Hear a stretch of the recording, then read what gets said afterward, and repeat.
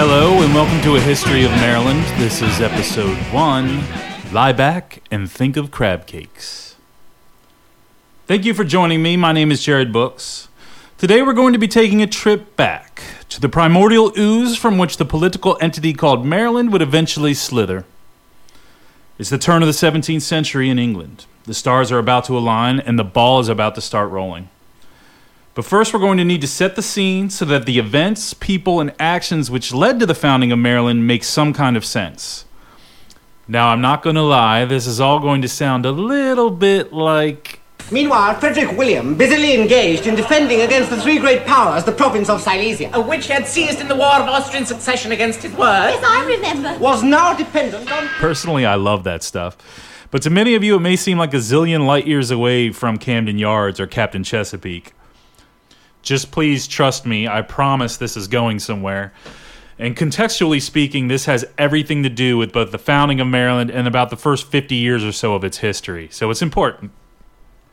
We're also going to introduce the architect of the founding of Maryland, George Calvert, and we'll follow his rise, or was it his fall, to the title of Lord Baltimore. There is much to get through in today's episode, so let us not tarry. Strap on your codpiece, bone up on your Shakespeare, lie back and think of crab cakes as we blast off by means of my magical rocket ship from beautiful downtown Thurmont, Maryland, circa 2017 of our Common Era, to England during the final days of Queen Elizabeth I, circa 1602-ish AD.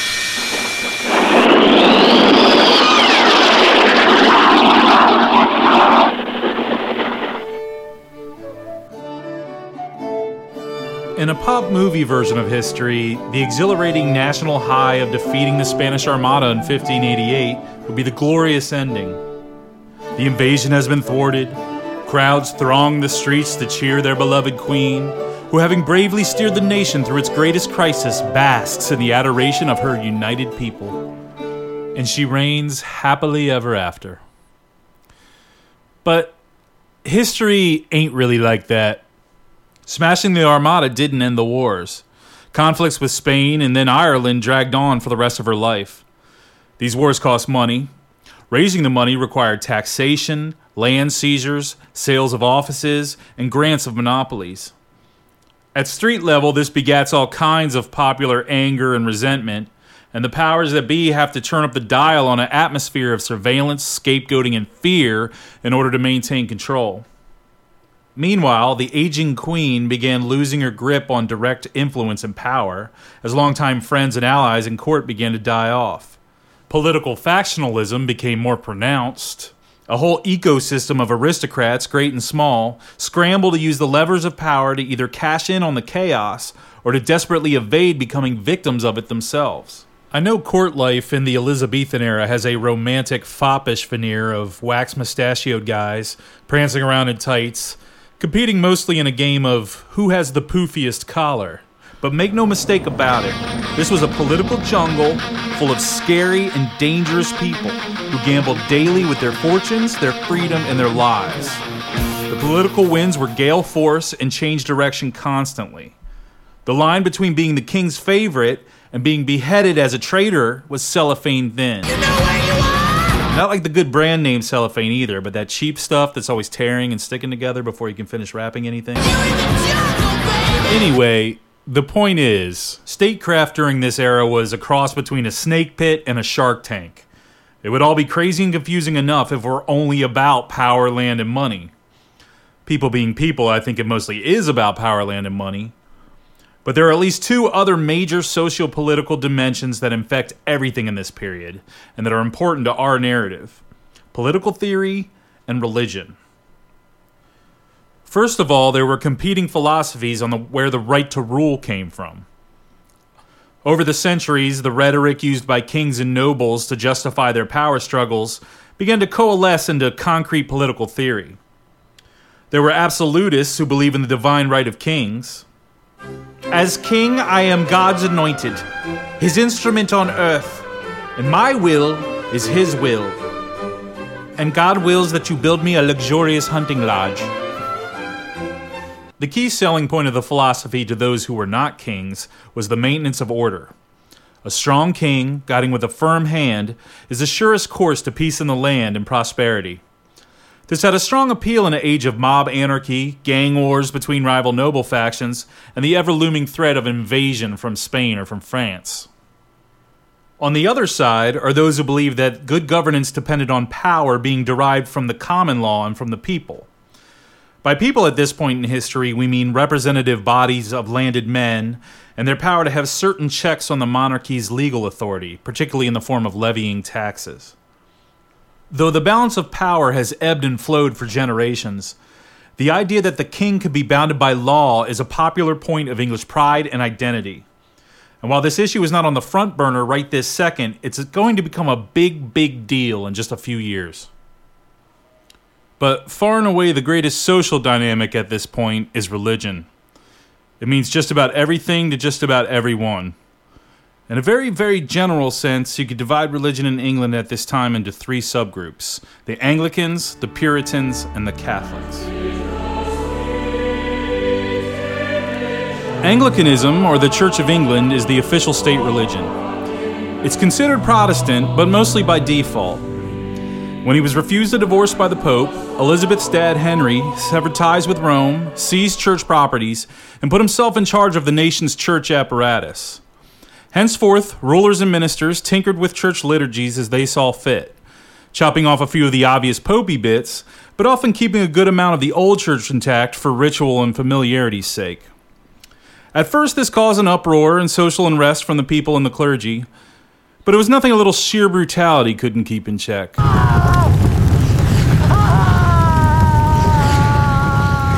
One church, one king. That was the idea. To stray from the state church was dabbling in treason. Church attendance was compulsory.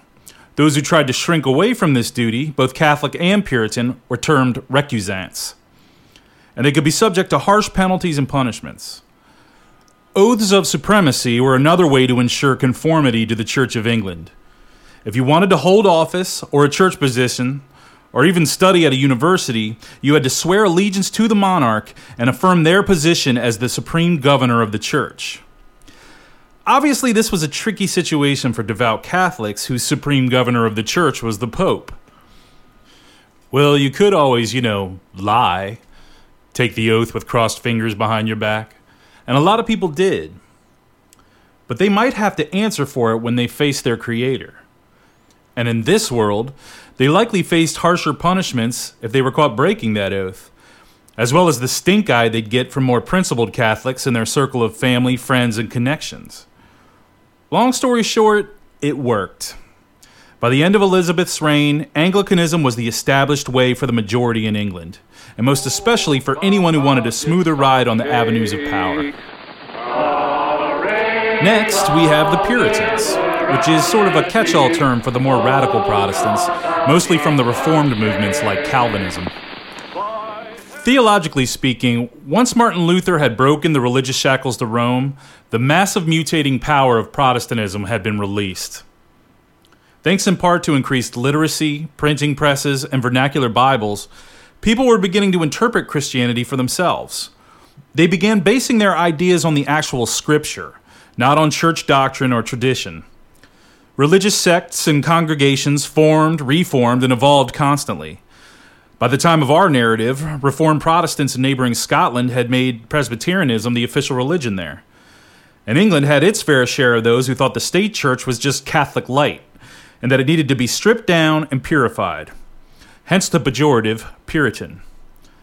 Efforts to repress these reformer groups by both the Anglicans and the Catholics had only hardened and radicalized them, and soon they become a serious political force. Finally, there are the Catholics, those who stayed true to the old Roman Church. Definitely a repressed minority at this point, mostly worshiping in secret, but one which still refuses to disappear.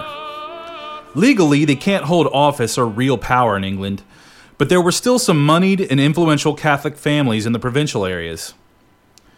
As we'll see, even though in theory the laws against Catholics are incredibly repressive, the reality on the ground was a little more ambiguous and nuanced, especially in relation between the Catholic subjects and their king.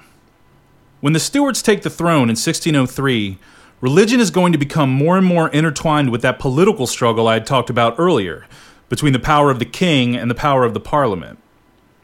On one hand, the king is happy to talk a big game about the evils of popery and beat up on the Catholic minority when pandering for popularity with the Protestant majority. But he didn't want to take it too far, because at the end of the day, the real threat to the king's power wasn't Catholics. It was the exclusively Protestant English Parliament who were trying to clip his wings, and those Puritan busybodies who were trying to dictate to him how to run his church. For the Catholics' part, they were often staunch royalists and allies to the king, because while the king could be repressive, he was the only thing standing in the way of those hardline nut jobs in Parliament who were constantly trying to bring the hammer down on them. The more the king shielded Catholics as a way to check his political opposition, the more his political opposition attacked Catholics as a way to check him. If you wanted to get elected and have popular support, being vehemently anti-Catholic was usually a pretty safe bet. To Protestants of all stripes, Catholics represented a monolithic boogeyman. They were agents of the Pope and fifth columnists for England's traditional enemies, the Spanish, the French, and Irish recalcitrants, both Anglo-Norman and Gaelic Irish. These fears were not without some basis. Less than 50 years earlier, Bloody Mary had brought Catholics back into power, and the result had been a wave of repression, exile, and execution for many Protestants.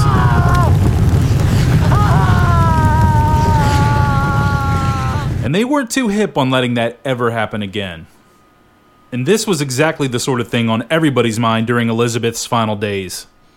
As the Virgin Queen withdrew into an almost catatonic depression, the end was near, and she had neither produced an heir nor seemed willing to name one. There are lots of theories on why she never married. For me, I think it's mostly got to come down to the fact that her throne was a powder keg of domestic factions and foreign threats. As a woman, she'd be the junior partner in any political marriage.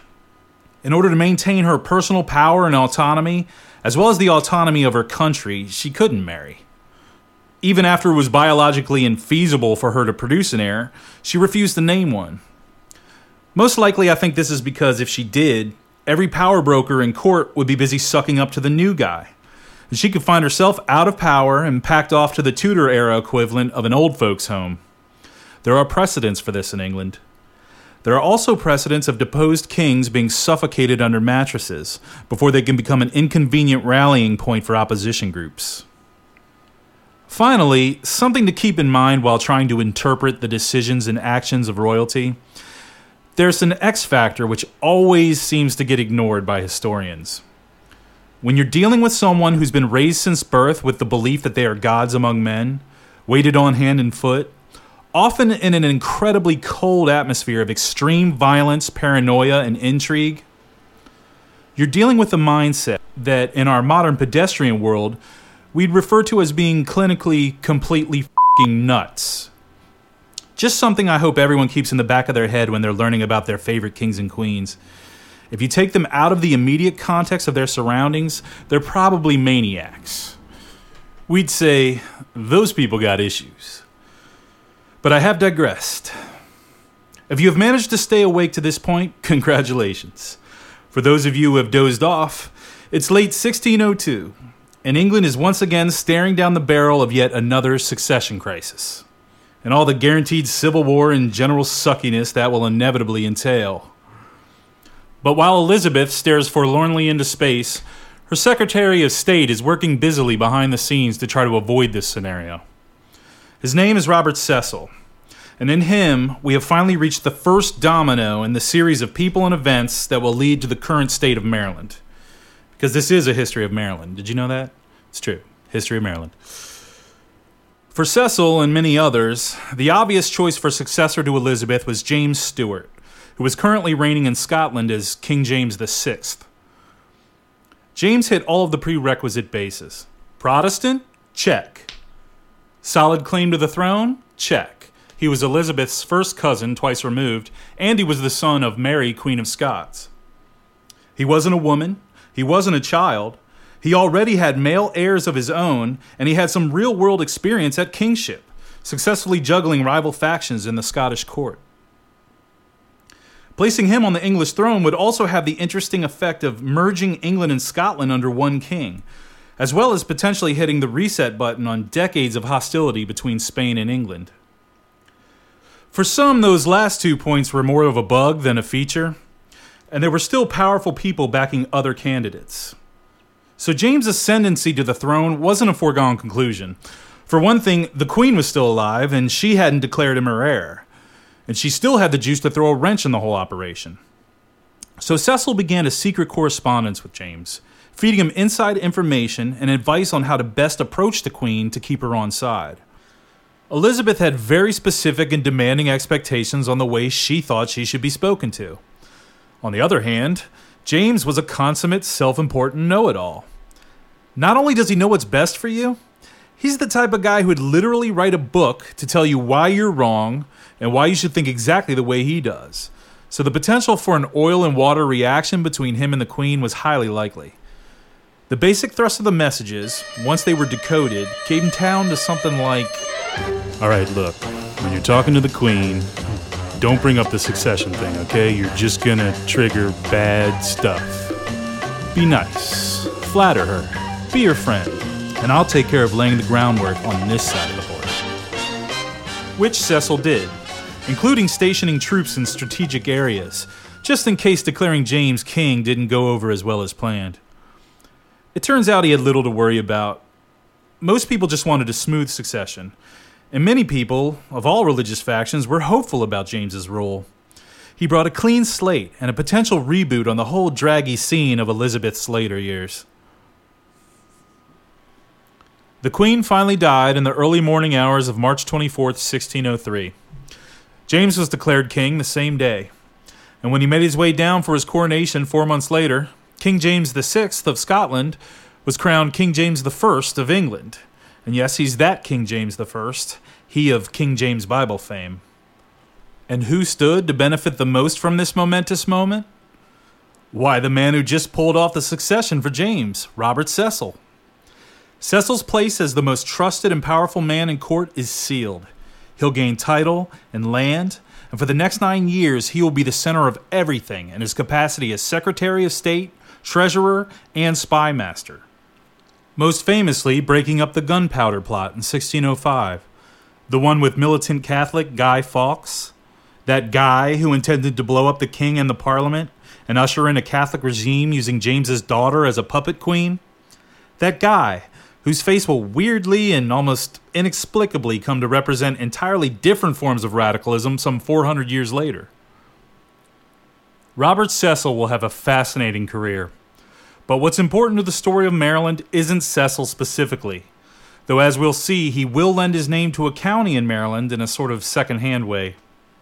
What's important to us is his political rise and how it'll affect a young man he had recently hired on as a secretary and a clerk. A young man who'd be ushered into the highest echelons of power by riding the wave of Cecil's success and patronage. As you may have guessed, that young man's name was George Calvert. So unfortunately, we're going to end it there for today. I've decided to split up episode 1 into 2 halves. The reasons being, one, it's just taking longer than I thought it would. And since it's going to be on YouTube, it makes it more convenient to have it in shorter bits. And I just want to get something up there because this might take a while. Also, if you can't tell, I've been slurring through half of this. I'm having some problems with my teeth and part of my face is numb. And basically, I'm risking life and limb to bring you a history of Maryland. And I don't know if I might have to go to the dentist and get some teeth pulled or something. And that could make things take longer. So I just wanted to get something out there. So please join me for the second half, which I'm working on and we will be recording soon. We will introduce you properly to George Calvert. We're going to go over his career throughout the reign of James I. And we're also going to get into the sources, the source material that we're using for these episodes. So I hope you will join me. I hope it won't take too long for the second half to come out. We are working on it. And until then, thank you for listening. This has been A History of Maryland with Jared Books. Rock on.